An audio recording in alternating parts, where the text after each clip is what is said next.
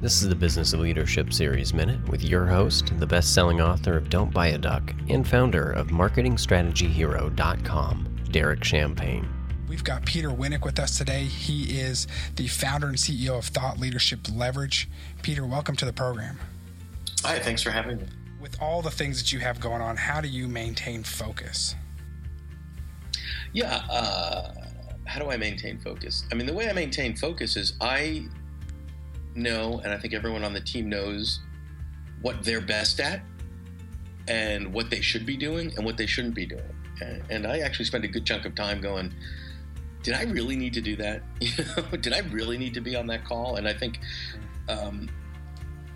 just questioning what you're doing and if it's not something that you're really good at, that's adding value, why are you doing it? Can someone else do it?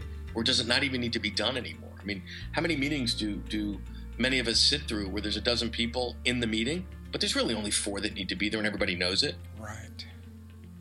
And the cool thing about being on the entrepreneurial side versus being on the Fortune 1000 side, politically, if you're in a large company, I need to be there and show my face, all that kind of stuff. It's like, we don't need to do that, right? Our objective is to drive results. And, we're sensitive to people's feelings and such, but everyone's got permission to say, you know what, I don't think I'm adding value to this meeting. I thought it was going to be something else. I'm going to check out now. It's like, okay, cool. Go do something else that's more fun or adding more value to the business. That's great. Just a couple more questions for you. Share with us some either new technology or resource or learning tool that you're excited about that's helped you recently in your business. Oh, there's so many. I mean, so we are a virtual company. I mean, we're actually a real company, but we work remotely. Gotcha. So we've got a team of 9. I don't think there's any city where we have 2 people.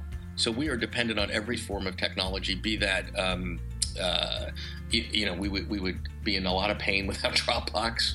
We'd be in a lot of pain without the Google tools. The ability to collaborate, you and I are talking on Skype now. There's Zoom, there's WebEx, there's Adobe Connect. I mean, I don't think location matters anymore. I don't think time of day matters anymore. If you're allowing those to be a hurdle, you're at a huge disadvantage competitively. Great. What's a recent book or content piece that you've consumed that's made an impact on you? Oh, there's a lot. I mean, that's like asking me which is my favorite kid, because all I do is pick one for us. What's a website? What's a book? What's something you've read recently that's made an impact on you? Website, book. Well, I'm trying not to pitch, client stuff specifically. I actually, and you probably won't believe this, but I literally read 2 to 3 business books a week. Wow. And, every now and then I'll say, God, I haven't read anything that's not a business book in a while. So I'll read like some ridiculously long biography. So last month I actually read War and Peace. Nice. Okay. That's great. I think I did that since I was in college, which was when War and Peace was being written, it feels like. But, and it was good. It's clearly not a light read, and it's easier to physically hold it on Kindle than in your hands. Right. But it's a challenge for me to go. And I guess my point there is get outside your zone. We all tend to get in a rut, and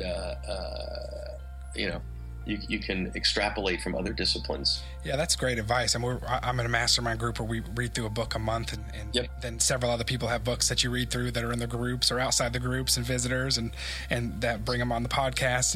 And so, sometimes I get overloaded with so many good things directly related to my industry and being a leader that it's almost overload sometimes. And so to step out and read a fiction or read a biography or enjoy something from another discipline can be refreshing sometimes. Yeah, historical biographies are great in terms of when you understand in context, because when we're in grade school, you learn the bullet points of, Abraham Lincoln or whatever. And look what they've done even just from a theater standpoint with Hamilton. Right. Wow, that's really cool. It sort of relates to so many things that we're experiencing today. Love it. Hey, if you're a small business owner and you need help working through some upper limit challenges, you need a board of personal advisors, you need help with your growth, go visit DerekChampagneMastermind.com.